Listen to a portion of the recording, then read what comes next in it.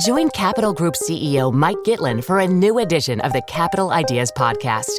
In unscripted conversations with investment professionals, you'll hear real stories about successes and lessons learned, informed by decades of investment experience. It's your look inside one of the world's largest asset managers. New episodes are available monthly. Subscribe wherever you get your podcasts. Invest 30 minutes in an episode today.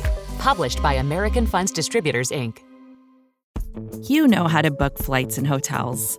All you're missing is a tool to help you plan that unbelievable travel experience. That's why you need Viator. Book guided tours, excursions, and more in one place. There are over 300,000 travel experiences to choose from, so you can find something for everyone. And Viator offers free cancellation and 24/7 customer support for worry-free travel. Download the Viator app now and use code Viator10 for 10% off your first booking in the app. Find travel experiences for you. Do more with Viator.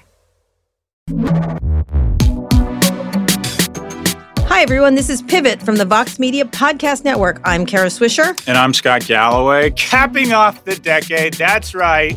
That's right. I'm Anderson Cooper, minus the hair, the good looks, and the famous mother. But I'm here, and you're my Kathy Griffin, Kara. What were you doing 10 years ago, Scott, without me? I was recovering from the recession. I'd just been run over. Yeah. I had a 2-year-old son at home, and I was starting to get my act together professionally. I had spent 10 years kind of enjoying a wonderful midlife crisis, partying in New York, and then my son had the poor judgment to come rotating out of my girlfriend, and shit got real, and I got back to work. So 10 years ago, I started getting back to work. Oh, wow. You know, I was working for Rupert Murdoch 10 years ago. Really? Yeah, I worked at All Things D. Were I you was drafted at, off of Walt Mossberg's coattails? Yes, where I did that, but then I surpassed the master. Here we go. No, he was great. No, he was great. He was great. I was doing great. I had a nice 2010 was a good time. Yeah. I had small children. My kids were in we're smaller. Yeah. And I'm just looking at some pictures, but we had a really good we were running All Things D. It was going great at the time, and we were doing big deal things there.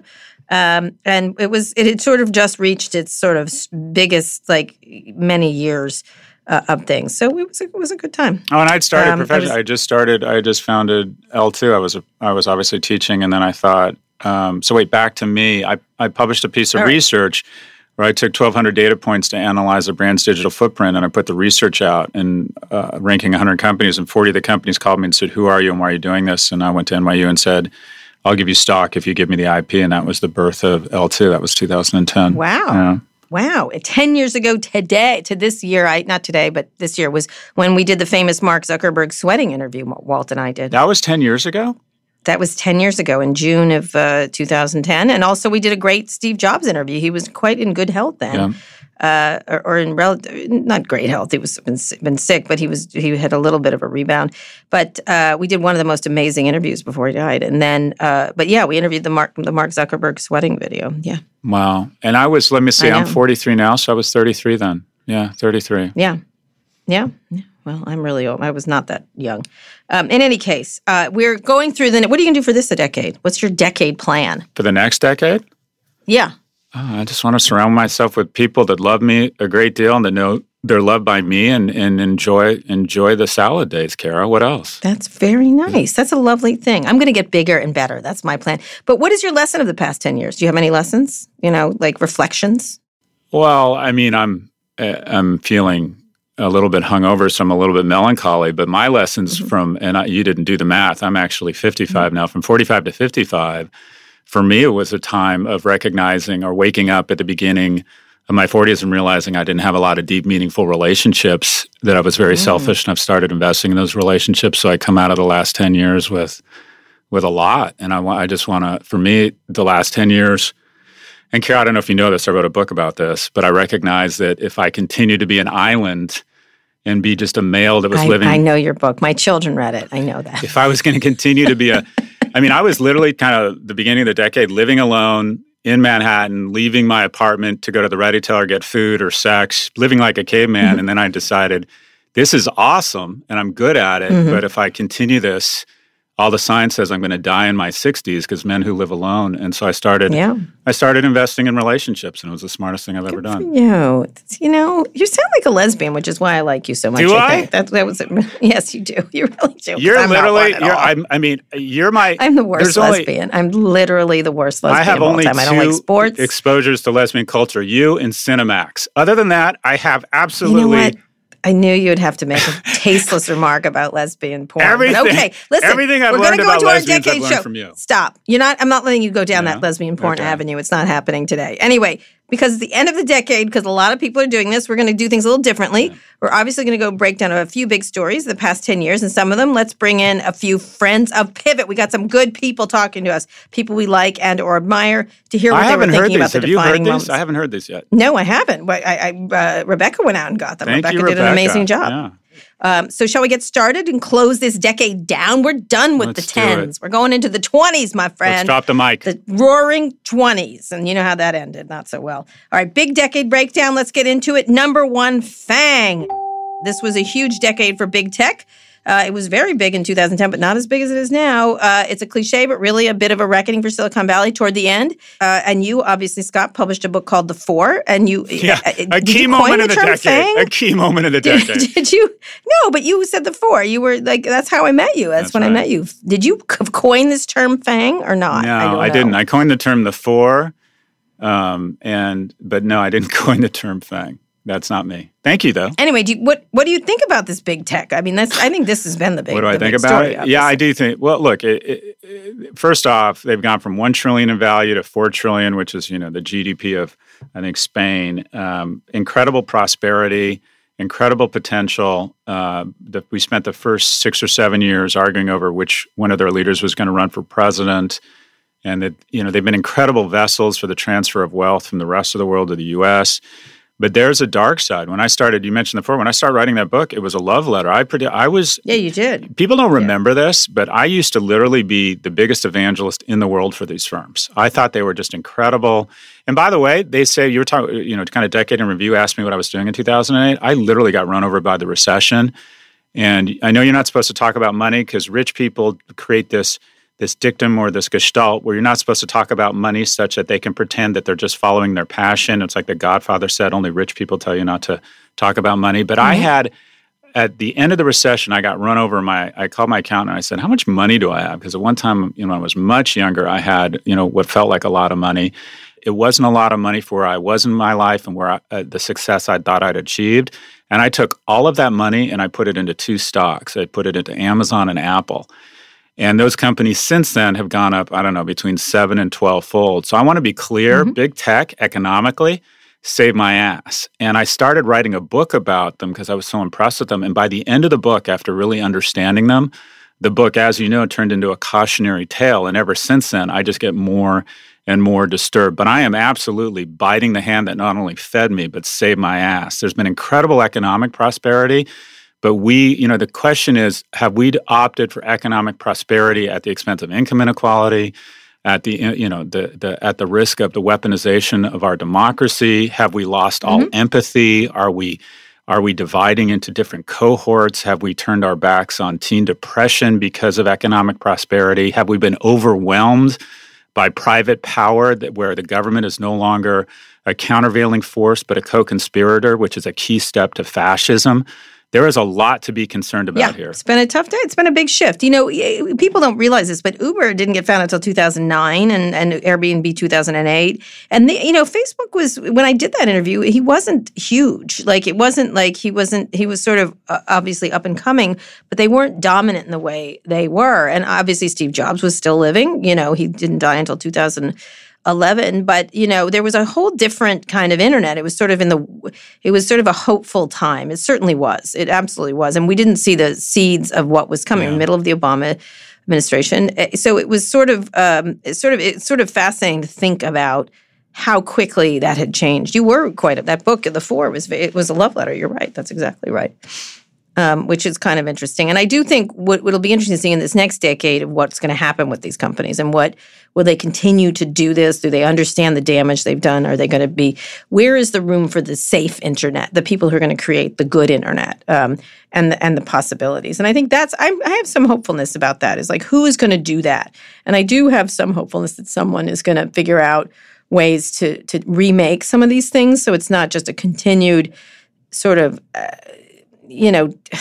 transfer from everybody to them, and I think that would be a great thing to have happen. The only one that kind of looks like it right now, it'll probably be someone new, but I've come full circle on this. Is I think the only one that sort of feels a little bit like that is your guy Evan Spiegel at Snap, and I'm glad that they're doing so well. And one-to-one communication is much healthier than this sort of group performative, and you don't feel like you're speaking to someone, so you tend to be much meaner, and bad actors can weaponize it. It feels like it'll be interesting. Obviously, the internet was the medium of the last 10 years. I wonder what will be the medium of the next 10 years, and what impact will it have? Or does it just continue? Do we continue to more and more power and more of the spoils continue to just get concentrated? I agree. He's an interesting character. I just talked to them this morning, actually. I'm doing something for them at CES, and then he's coming to Code this year. So it's going to be a really interesting, I agree with you. He's a really interesting character. I'm looking forward to talking to him about that. That's why I invited him, because I want to talk about where it goes. Instead of just belly aching about the shit that Facebook's pulled on him, I want to talk about where things are going and where the safe internet is. So it's one of my things I want to talk about a lot in the next decade. It's like, what are we going to make from this mess, and what can all the players start to think about? So anyway, big tech. Big tech is the big story, and realizing how much has changed in just a very short 10 years.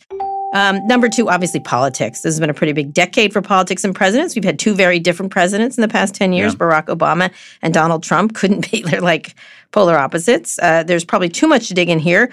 But we reached out to Scott's friend and someone I admire very much, Senator Michael Bennet of Colorado. He is one of the candidates for president, has been a senator for the past decade. So we asked about what he thinks about the biggest moment in policy this decade. When we look back at the past decade, I'd say that a moment that stands out as one of the most important to me is the failure of Congress to pass comprehensive immigration reform. I was part of the Gang of Eight that wrote the bill in 2013, and its ultimate failure in the House of Representatives was emblematic of a crisis in our democracy. And in many ways, that set the stage for Donald Trump. It set the stage for Donald Trump's anti-immigrant screeds that he started his campaign with, and the way that he's governed our country.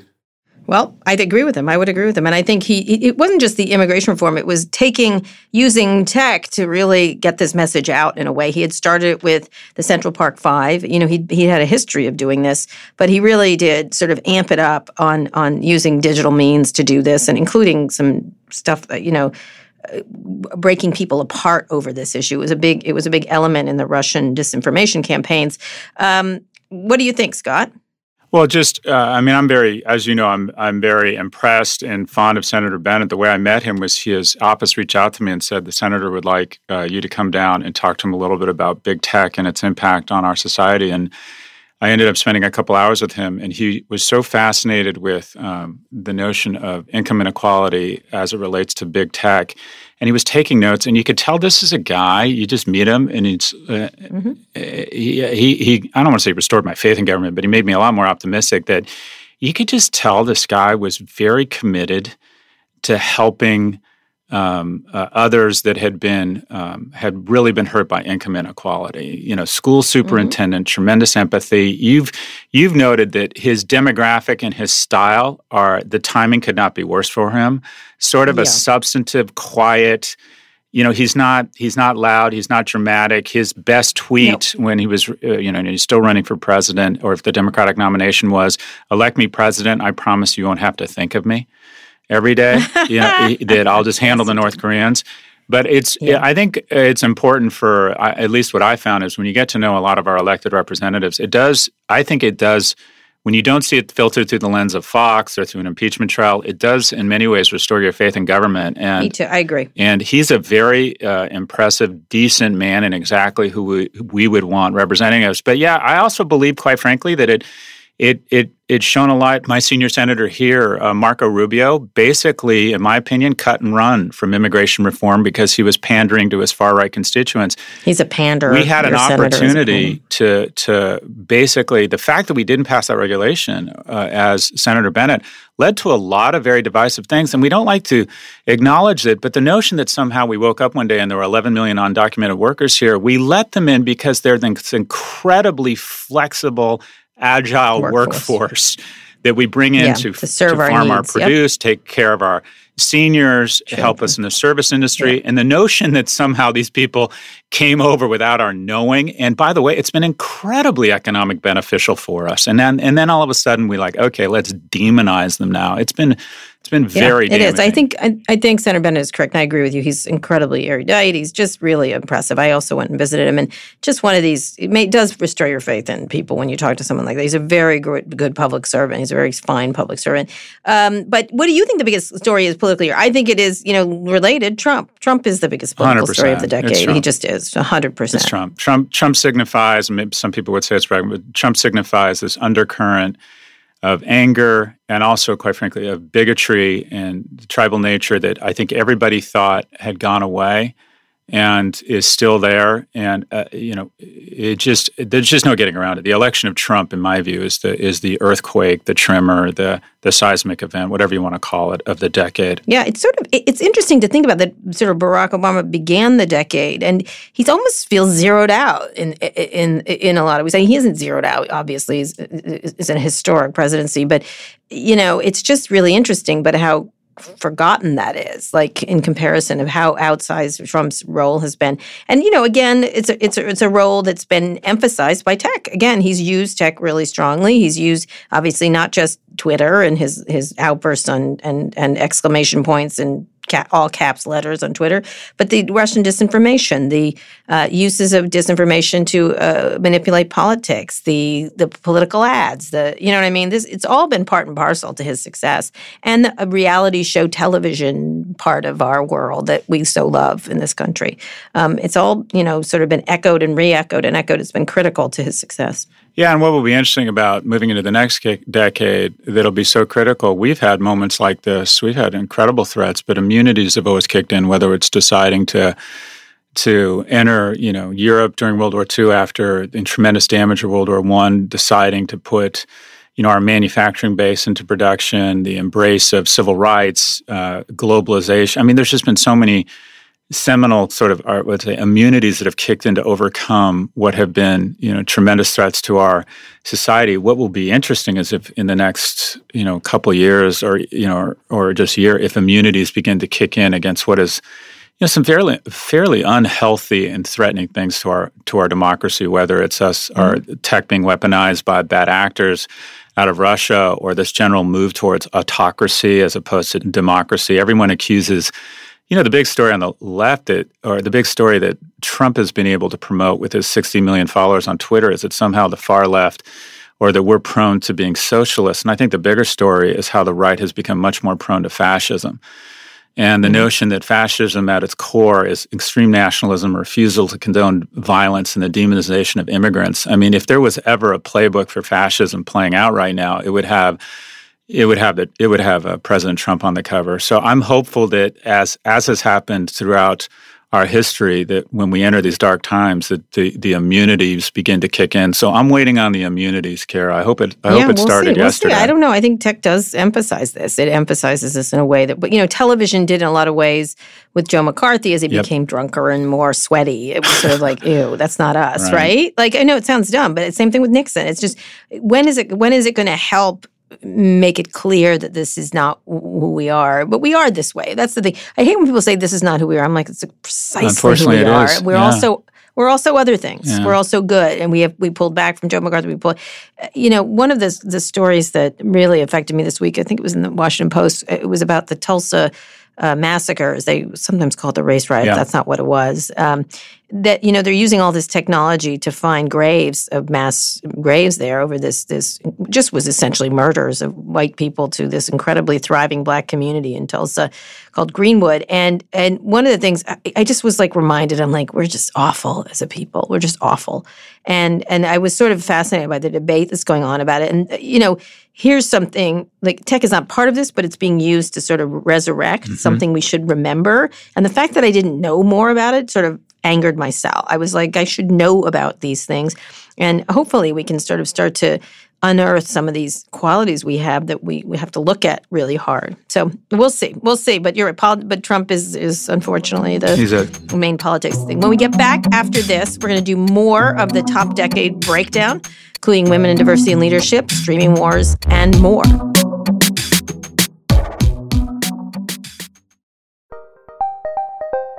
Did you know the Capital Ideas podcast now has a new monthly edition hosted by Capital Group CEO Mike Gitlin?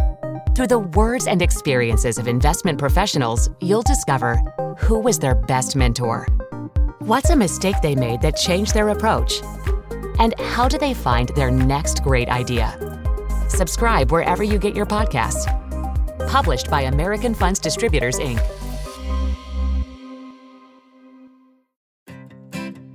Support for this show comes from Slack. You're a growing business, and you can't afford to slow down. If anything, you could probably use a few more hours in the day. That's why the most successful growing businesses are working together in Slack. Slack is where work happens, with all your people, data, and information in one AI-powered place. Start a call instantly in huddles and ditch cumbersome calendar invites. Or build an automation with Workflow Builder to take routine tasks off your plate. No coding required. Grow your business in Slack. Visit slack.com to get started.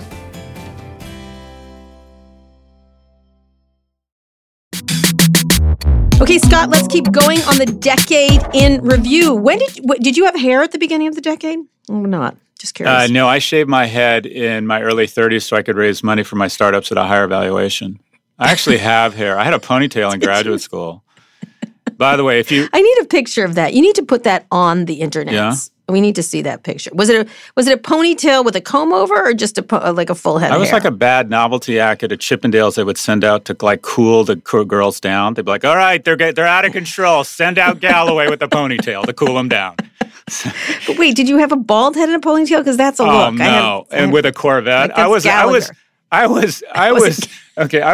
pathetic, but I wasn't fucking ridiculous. You weren't Gallagher. You didn't go Gallagher. No, I had I had a lot of hair. My hair, believe it or not, granted it was a low bar, but my hair used to be my best feature. I want to see a picture.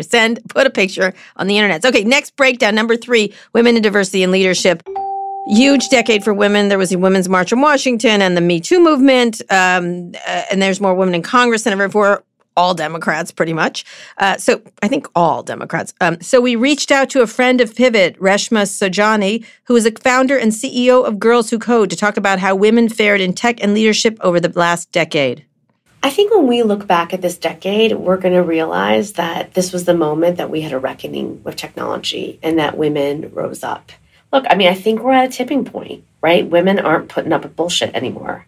All you need to do is look at the walkouts and the protests from the past year, many that are inspired by Me Too, and the fact that you have girls standing up every single day being change makers. I'm hopeful that women and girls are going to rise up and they're going to lead and they're going to push tech companies to be better. They're going to push tech companies to go back to reading their mission statements and to really reconciling the fact that right now they are out of touch with their values. Yeah. Wow.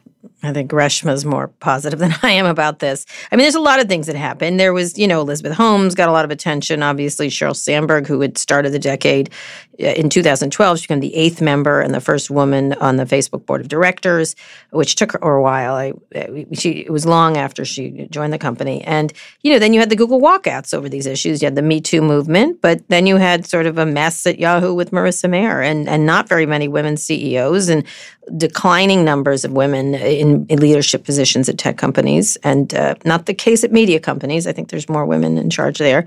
But what do you make of this? Well, I've always thought that as someone who was raised by a single mother, so when my parents got divorced, they were what I would call fairly equivalent on a balanced scorecard professionally. My mom was more intelligent, but my dad was more charismatic. But they both had been pulled out of school in the 8th grade, immigrated to America. And my dad went on to be national sales manager of O.M. Scott's and make a very good living. And my mom went on to be a secretary. And when you were in the 70s and you were a single mother with a kid, you could either be a travel agent, a real estate agent, or a secretary. And I've always felt that the ism or the greatest discrimination in our society, and I saw this firsthand, was sexism. I still think women have it harder than almost any cohort. And other cohorts and other forms of discrimination get a lot of attention, as they should. But I think as we stand here and now, I still think that it's the thing that creates the most... the bottom line is when they give money, they've done experiments. When they give money to the men, the brothel and the bars thrive. And when they give money to women, the kids get bigger and fatter, right? And that the best thing we can do in society, in my opinion, globally, and I believe with Christopher Hitchens on this, is to fully fund Planned Parenthood and make sure that women always have access to safe family planning, and 2, to economically liberate women. That is still the means, the fastest blue line path to a better world. It's 100%. And when the numbers keep decreasing, I think there will be some reckoning. I'm really looking forward to this Google investigation and how they handled issues around women. I think a lot's going to come out about that, hopefully, and how the managers who were so feted did not handle these issues very well. And it's something I do want to talk about. Sundar Pichai, who was not running the company during this decade, but now is, or part of the decade he's been running it, and has tried to sort of clean it up. But at the same time, you worry about something like the Me Too movement in tech or media or wherever it is, just losing its steam, and that's my worry is, and then not having enough women, like you can criticize Sheryl Sandberg or Marissa Mayer or Elizabeth Holmes or whoever. It's just there's not enough women so that some can succeed and some can't. Like so much is riding on these women who are fallible human beings. Well, I would, and just such that I don't leave this segment without getting a ton of hate on Twitter. I would argue that people will incorrectly look at the Me Too movement as the seminal moment in terms of progress for women. I worry that the Me Too movement has entered a phase where we're now taking all agency and responsibility away from women, and we're starting to treat a lot of these situations as if the women are children and that they have no accountability or responsibility. And I worry that over time, that people will look back on it and think that it was not as beneficial to women as they'd originally thought. I think the moment... I don't agree with you. Telling stories is so critical. I get it. The ability to tell stories is not taking away agency. It's telling stories. And it's not that that there aren't going to be like edge situations and things like that, but the ability to talk about your experience in the workplace, which every woman has. They have 10 episodes, and some of them are minor, like stupid remarks. Yep. Right? Like, I guess we can let that go, but it should stop. But I guess we can let it go. I'm not suggesting we let it go. And I think you're right. And I think it was overdue. And it's a healthy conversation. It needed to happen. I worry in certain instances that the media depicts any sexual situation similar to how we would treat any sexual situation with a child, that whoever's involved is guilty because children rightfully have no agency. And they should never be in that situation. And I feel like in some instances, the way the media portrays some of these situations is as if the women have absolutely no agency. And I wonder if that is good or if there is a negative part of it. But let me go on to where I think the more kind of underreported victory, if you will, or one of the most important things as it relates to female leadership, and that is, what is the one developed country that really never had a recession? It's a trivia question. You know what country that was? I don't know. Is it Finland now? Because that's like, I'm so thrilled it's being run by all women. Baby, it was Germany. Germany has been the economic engine of Europe. Germany, and it's for a few reasons. One, manufacturing. And I never used to buy into the notion of how important manufacturing was. But the bottom line is, if you look at innovation, when you outsource manufacturing and making things, you do lose a lot of innovation. Two, they've always had a lot of respect and appreciation for the dignity of work, and boards of directors are mandated that have representation from labor. They really value the middle class there. And three, I think they've had some of the most competent leadership of the 20th century in the form of Angela Merkel. And I think she's just an incredibly thoughtful, humble leader who's all about doing what's right for the German people, even if it means she's not famous. I don't think she's I think she is an inspiration, and I think that's a moment we will talk about in 50 years as it relates to female leadership that doesn't get the attention it deserves. I think she will go down as one of the more important leaders of the last 50 years. But I think the telling stories, I think Susan Fowler's essay and also Ellen Pao really did telling their stories. They had agency. They had plenty of agency. And it led to like Travis's being pushed out. I think that among other things, it sort of led to a number of stories about the behaviors there. And so we'll see. At some point, I think people are on notice, and that's the best part. And even if they're a little scared for now, good. Yep. Good. They should be scared. And so that's my feeling, is that telling stories is literally the most powerful thing you can do. And then you can't say you didn't know. Like, that's, to me, the most important part of this. You cannot say you didn't know. There was a great story about something that was going on the set of The Affair. In Hollywood Reporter Kim Masters did it. Again, it was great. It was well done, I thought. Read that. Tell me. It was a really interesting question, and I think it was it's how people perceive things and talking about sex. And it was, anyway, we'll see. We'll see where it goes. I don't perceive big executives and women executives in charge of these tech companies anytime soon. I don't see it at all. And again, in this story that Bloomberg Businessweek had about the Vision Fund, it's an all-male management team. All male. All dudes. Nice. Well done, Melissa Sun. Anyway, number 4, streaming wars and content. Obviously, over the past decade, a lot has changed in the way we consume media, and a story we're definitely watching in the decade ahead. So we got Richard Plepler, my favorite media mogul. You love Richard. I love him. He's so elegant. The former chairman and CEO of HBO, on what his defining moment of media was in the past decade. I think when you're talking about some of the transcendent moments in American culture over the last decade, you'd have to begin in April of 2011 with the airing of Game of Thrones, which of course became something of a cultural phenomenon. Nobody knew that Thrones was going to be Thrones, and it's one of the grand intangibles when something breaks through like that. And I think anybody who says to you that they either knew that was going to happen, or they had an instinct that something before it hit the cultural nerve was going to hit the cultural nerve, I think they're lying to you. All right. Richard, by the way, has been reported he's starting his own production company and talks with Apple. It's going to happen. He's going to be making more. And I would be remiss in not saying that he also did Sopranos. So, this guy has been sort of has sort of really put a lot of stuff. And I think the thing he's talking about is coalescing around good TV. That TV got so good in the past decade. And I think TV used to be the idiot box. Now it's the intelligent box, essentially.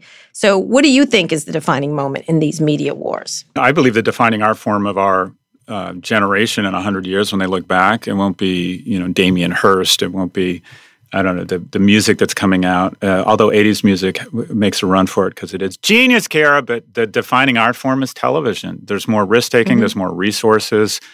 TV used to be, the best show on TV used to be Cheers or MASH, and now every night there's shows on that are much better, mostly because of resources. But I think television is, we tend to mock it, and unfortunately it's ruined, but less ruined by this, this tax called advertising. But I would argue that probably House of Cards was a more seminal moment, because I think Netflix, the bottom line is Netflix ate HBO, and there was a lot of reason that HBO probably couldn't be Netflix because they had investors who demanded profits. But I would argue probably the more seminal moment was when Netflix went into original scripted television with House of Cards. Yep. Look, the streaming wars, we started the world where HBO was and TV was getting, I think, a quarter of the budget. It's now been featured. Just as FedEx and fulfillment has become a feature of a business that can monetize it through Prime, media is becoming a feature of businesses that will monetize their programming through Mandalorian dolls, theme parks, paper towels, or phones or iPhones. So the media industry is started the decade, with tremendous innovation, and now it is. I don't even know how to describe it. It's being featured, if you will, or this notion that it's becoming a feature, not a product that's a standalone, profitable business in and among itself. And the next few years are going to be really crazy. But television, the defining art form, House of Cards, Netflix, Reed Hastings was just kind of the, the tech genius. I know he gets talked about a lot, but he doesn't get the same amount of oxygen as these other guys because, again, here's the thing. One of the things that media has taught me, it's distinct to big tech and Netflix, so the contrast I take away from it is that social media, if you will, is nicotine, and that is it's addictive and it's not good for you, but it doesn't necessarily, or we don't think it gives you cancer. It's the advertising, which is the tobacco that gives you all the carcinogens and the cancer. And the reason why Netflix, which is just as important or as penetrated or arguably has as much influence over people as a Facebook or a Twitter, the reason why it hasn't been weaponized, the reason why it isn't creating the type of damage is that it doesn't have advertising. So for me, Netflix kind of shows that, okay, social media is the nicotine, but the real cancer of these business models and something we should look at is the advertising. Yep. Yeah, 100%. Though I will say, I'm going to give it to Richard because, look, they had done The Sopranos. They had started with Game of Thrones much earlier. House of Cards did not come out until 2013. I think Netflix was taking from the HBO playbook 100%. Very beautifully. 100%. And so I think the idea that television could be that good, was something that I think HBO definitely pioneered completely. And then they still do. Succession, they still managed to hit it out of the park. And managed to do it on a fraction of the budget. They spend $50 or $70 million per Emmy, right. And Amazon Prime has to spend $350 million, and Netflix spends like $200 million. The culture, the case studies that will be written by HBO or about HBO, I think will be more about how do you create a culture that is that productive, that is able to produce such incredible quality on what is literally a fraction of the budget of the other players. And if I were any media company, it's like if you're any basketball team, you watch where Michael Jordan goes. I would be watching where Richard goes. So he's going to Apple. He's going to do. He's an independent guy. I think he's been working for people for his whole life. I met him when he was a PR guy, if you can believe it, at Time Warner and at HBO actually. And he worked for Jeff Bewkes, which was interesting. But I have to tell you, I just think that wherever he goes, he's going to, obviously it's been rumored and he's going to Apple. You think he's going to do is he's going to make stuff. He's going to make stuff. And I think that's what's really important about executives like him. That's why I like him so much. He makes stuff, and the stuff he makes is good. Like, it's a pleasure to talk to someone who makes stuff. I do think HBO missed a lot of the tech turns 100%. I don't know if he could have done it. They certainly couldn't have done it within Time Warner the way they were. So, but they definitely missed the tech turns. But in terms of ushering in this, you wouldn't have Maisel, you wouldn't have House of Cards, you wouldn't have, every single one of those streaming networks is due to what HBO started many years ago when it was called Home Box Office, when it started with just movies. And so I think they didn't, a lot of companies, they don't reap the benefit of what they did, in a lot of ways. And I think they're one of them. But it's going to be an interesting time of who's going to win. Obviously, Disney's now here and doing a really good job. My kids are watching Disney Plus a lot now, which is interesting. And they've also moved to Apple Music from Spotify. So it'll be interesting to see if the big guys can come back and reclaim their crowns in this area. Yeah, it 100% it will be. But media has become, whether it's a quote-unquote company masquerading as a platform that's really a media company, media, and as you've said, propaganda has become it's become even more powerful and more important. And we never realized that it could be weaponized to this extent. But it's going to be, it's just almost sort of impossible to figure out where it goes from here. But it's been a great 10 years for what I'll call creativity around media. And at the same time, we've gotten all this shitty reality television, which has, of course, brought us Donald Trump. Anyway, so win and fail of the decade, Scott. If you had to pick, could you pick one big win and one big fail of the decade as it pertains to tech and business? I will go first if you like. I would like you to go first. I'm going to give it to Apple for, Steve Jobs died in 2011. And I think they've done okay. Everyone was sort of saying, oh, now Apple was going to die with him. And I think they've done a really interesting job. Now, people could quibble with stuff, but they've really grown in certain ways. They haven't been crazy creative in the way you think of them, but I think they've really done it. I think Tim Cook's done a very nice job of running that company. And it's, its valuation is huge. It's gone up, I think, 70% this year or something like that. And the big fail, even though it's a financial success, has to be Facebook to me, and the awful turn it's taken and inability to really recognize its need to be responsible. I hope it does. I have great hopes. Just like Nancy Pelosi said about Donald Trump, I pray for Mark Zuckerberg that he will begin to turn this company to a more dulcet direction for our society. Thank you. Wow. So just as James Carville said in the great movie Old School, when Will Ferrell provided a response to a debate question and James Carville responded, that was perfect. I think he nailed it. I think Apple's renaissance, I think all this notion that Steve Jobs was a Jesus figure and no one could run the company but Jobs, and then this, the first openly gay CEO of a Fortune 500 company quietly tripled the market capitalization and made Apple, I don't want to say relevant again, but increasingly relevant. Apple is just, and then, open stores that totally, that went into this dying medium, went vertical, created these temples to the brand. AirPods. As they realized that broadcast was starting to lose its effectiveness, transferred money out of broadcast advertising into $7 billion in leases, which was arguably one of the greatest unlocks in the history of business. And then I think this dual-class, young, broken sociopath and his $2 billion beard that have, in my opinion, levied more damage than almost any company in modern history and still get to decide what are the algorithms that present the content that nudge the population of the Southern Hemisphere one way or another. I think Facebook and Mark Zuckerberg are the most dangerous organization and individual alive today. I think you nailed it. Apple and Facebook, the wins and fails of the last decade. And they're the opposites, too. They're kind of interesting because Tim obviously, has been outspoken comparatively. What's interesting about Apple to me, it's kind of a win for the olds, because they have, by the way, they could have retired, right? Everything could have just closed down after Steve Jobs died, and they would have been hits. They had hit after hit after hit after hit, but they continue. That's what's amazing to me is this is a group of people, which you have there's all kinds of issues at Apple around workplace and things like that, and they continue to have controversies surrounding their app store and things like that. But in general, their taxes. Come on, like they got a tax. He's sort of kissing up to Trump a little bit more than he should.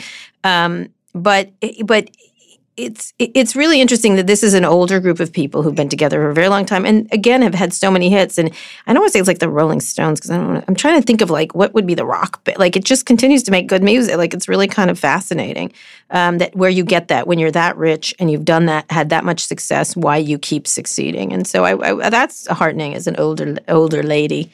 I think about fear of death, wanting to be relevant, wanting to go to St. Bart's, party with younger women. Do I need to go on? Tim Cook doesn't go to St. You'll never see Tim Cook at St. Bart's. I'm sorry to tell you. No. Okay. That's not his. He's a very simple man, I think. I think he likes football from Alabama. I think that's where he went to college. He talks about football a lot. Yeah. And he just loves Apple. I think I don't see that. Like, he doesn't really strike me as, he has very nice sweaters, but otherwise I don't see a lot of spendiness from him. But anyway, it'll be interesting to see if Zuckerberg can redeem himself. Despite these, like they say, I make a lot of money, so what? I must be right. That's not a good enough excuse anymore as far as I'm concerned. Good for you. You built a great business by hurting other people. And I think they have to really it would be really lovely to see that in the next decade for him. Not going to happen. There's about as much a chance of that happening as you getting me that rabbit coat you keep promising. And not only that, it's dangerous. Not true. I have hope for Mark Zuckerberg. This takes me back to a terrible and awful place when I was 8 years old, and we used to go to the Mission Valley Mall in Laguna Niguel, and my dad would take my mom in, let her try on the rabbit coat. It was $58. It was coming for Christmas. And before you know it, I'll get you a coat. And before you know it, my dad is living with a flight attendant from Continental Airlines, Kara. This takes me to a bad place. Mark Zuckerberg is not going to be redeemed. Let's retire this story for the decade. Let's put it away. Let's put a little box. Let's find a district attorney that does the redemption on Mark Zuckerberg. We'll have a little rabbit coat funeral for you. That's what we're going to do. We're not discussing the rabbit coat anymore. It's not happening. It's done. We're done. We're going to have a little like funeral. He bought her a food processor. Okay. Listen to me. And what a shocker. He's been married 4 times. He's been married 4 times. What a shocker. Prediction, and then we have to close. We have a really good close. Our parents are going to talk about us. Speaking of our parents, speaking of that dad of yours who you just impugned, let's talk. What is your big prediction? And then we got to get out of here. I got things to do, Scott. I got decades. I got my decade to live. My big prediction? Yeah. Oh, my big prediction is that big tech is up. My prediction for 2020 is that we're going to see another 20 or 30% increase in the market capitalization of big tech. I just don't see anything slowing them down. I mean, the market might crash, but they'll outperform those 4 companies or 5 companies will outperform every other sector. I just don't see anything getting in their way right now. Everyone keeps waiting for their fall, and I don't see it. We'll see. Oh, all right. It's not that exciting. So do you have to be back to kissing their ass? Is that what you're going to do? Well, no. I think they're terrible people, and I'd like to see one or more of them in an orange jumpsuit. But from a shareholder perspective, I just don't see. Unregulated monopolies make great investments, and they continue to be unregulated monopolies. And I vote with my feet. People say, well, it's hypocritical of you to be so disparaging in these companies and then to invest in them and finance their growth. And my feeling is I'm a capitalist. I don't want to be some professor in tie-dye barking at the moon. Everyone has an obligation for economic security. But effectively, if you did not invest in these companies and Microsoft and Netflix and I forget what the other crazy performer was, Domino's, was the best performing stock other than Netflix. You've been kind of shut out from the massive increase in the S&P over the last 10 years. And I just don't see that changing for the next 1 or 2 years. I think these companies are going to continue. Every time I use them, every time I look at their moves, every time I see an Amazon van, every time I order something seamlessly off of Instagram now, I think, oh my goodness, these companies, they're just getting their momentum. The flywheel, the mother of all flywheels, and the most valuable company in the world, okay, my prediction, the most valuable company in the world is AWS. Once it's spun, AWS. It's going to be the most valuable company. Who can't own a share of AWS? Who will not be able to not own shares in the biggest cloud company in the world? Those are going to be the shares you give your granddaughter at the christening. Those are going to be the shares that every pension, every alternative investment company in the world has to own, regardless of the valuation. So anyways, my other AWS, most valuable company in the world. You're going to keep getting rich and insulting the tech companies. Very nice. There you go. Nice. That's how the dog rolls. He's complex. Well, let me use the opportunity to say, who raised you? And we're going to find out in just a second. Before we head out for the decade, Rebecca also called our parents to talk about how far we've come over the decade. First, let's hear a cameo from my mother, Lucretia Carney. Go for it. Kara is her own person, as you know, much to my chagrin at times. Yes, she was wearing the aviator sunglasses. She was known for that. She hasn't changed much. I didn't think she would be as famous, I guess, as she has become. Kara, I am so proud of you. And while we disagree politically, I love you, and I couldn't be more proud or happy for you at this time of your life. Oh my God, that's nice. She always does this. That's nice. She's like evil half the time and then pulls something like this That's out. nice. That's going to make you feel good. Yeah, it does. Yeah. But I don't like her political things. I do think Fox News has changed her brain. I really, truly do. It's like when she dies someday, I'm going to donate it to science to see if there's Fox, like CTE, if there's Fox syndrome. Yeah, but parents loving you and being proud of you, that's 99% there. You're 99%. Yes, you can argue over the other 1%. She always shows up. My mother always shows up. She always shows up, I got to say. She looks good. She does. She looks good. She does look good. Now a word from Tom Galloway, oh God, here we go. The dad of Scott. The biggest change I see in Scott is going to the other end of the way he has changed. His whole family life now is like a little closed circle. They don't go out in a lot. It's like a little circular group with Vieta, the boys, and him. And it's that little closed loop, like a family living in a prairie. But Scott cares very deeply for my well-being, okay? And that he gives me the benefit of his intellect and helping me to see things clearly in my life. He makes me take a step back from my impulses and look at things in a more balanced way. That's unfair. Oh, my God. This is so manipulative. Irish? No, he's Is that Scottish. Irish? Glasgow, Sandy Hills, Glasgow. Scottish. That's unfair. By the way, that was clearly the dementia speaking. Dad, that's it. We're putting you in the Happy Valley Active Living Home. I didn't know your dad was Scotty from Star Trek. That's amazing. Yeah, that's him. By the way, a Scottish accent and good looks. No wonder he's been married 4 times. You're a closed loop. You're a closed loop. I like that. That's lovely. Yeah, look nice. at that. Look at that. Your dad, you just insulted him and he said a loving and touching thing about you. Yeah, How do you feel? You have all heart, Scott. I think that's what he was saying. I believe that's what he was saying. And you've become a great family man. Is that correct? Is that the correct translation of that? Yeah. Says the man who's been married 4 times. Anyways, but that was very emotionally manipulative. And I think we should move on or I'm going to start crying because I will cry. All right. I like when you cry. I love when you cry. It's so touching. You know what? Also, you talked about the Rebecca. I don't know about you. At some point you get there. I did not cry from the age of 34 to 44. Now I cry all the time. I've embraced the sloppy part of me. I like it. I like the sloppy, Kara. Not me, baby. I'm not going to be crying. That was nice. Nice is still around. And the next How old's your mom? How old's Lucky? 85 or something. Okay. Somewhere in there. Yeah, my dad's 89. Yeah, anyway. All right, Scott, on that touching note, it's time for us to go. We're going to take a break for the last days of 2019 to reflect, but we'll be back in the next decade starting January 3rd, 2020.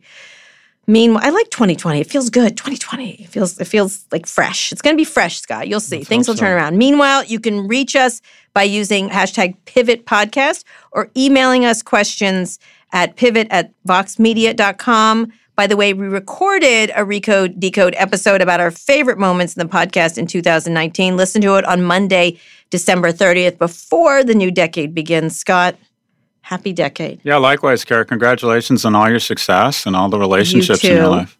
Thank you so much for doing this podcast with me. It is a great pleasure and it's a great honor to do so. All right, and we will do more in the next decade in 2020, as Barbara Walters says. Today's show was produced by Rebecca Sananis. Eric Anderson is Pivot's executive producer. Thanks also to Rebecca Castro and Drew Burrows. Thanks again to all the friends of Pivot who lent their voice to this show. Make sure you subscribe to the show on Apple Podcasts, or if you're an Android user, check us out on Spotify or frankly, wherever you listen to podcasts. If you liked our show, please recommend it to a friend. Thanks for listening to Pivot from Vox Media. Scott and I will be back next week for another breakdown of all things tech and business.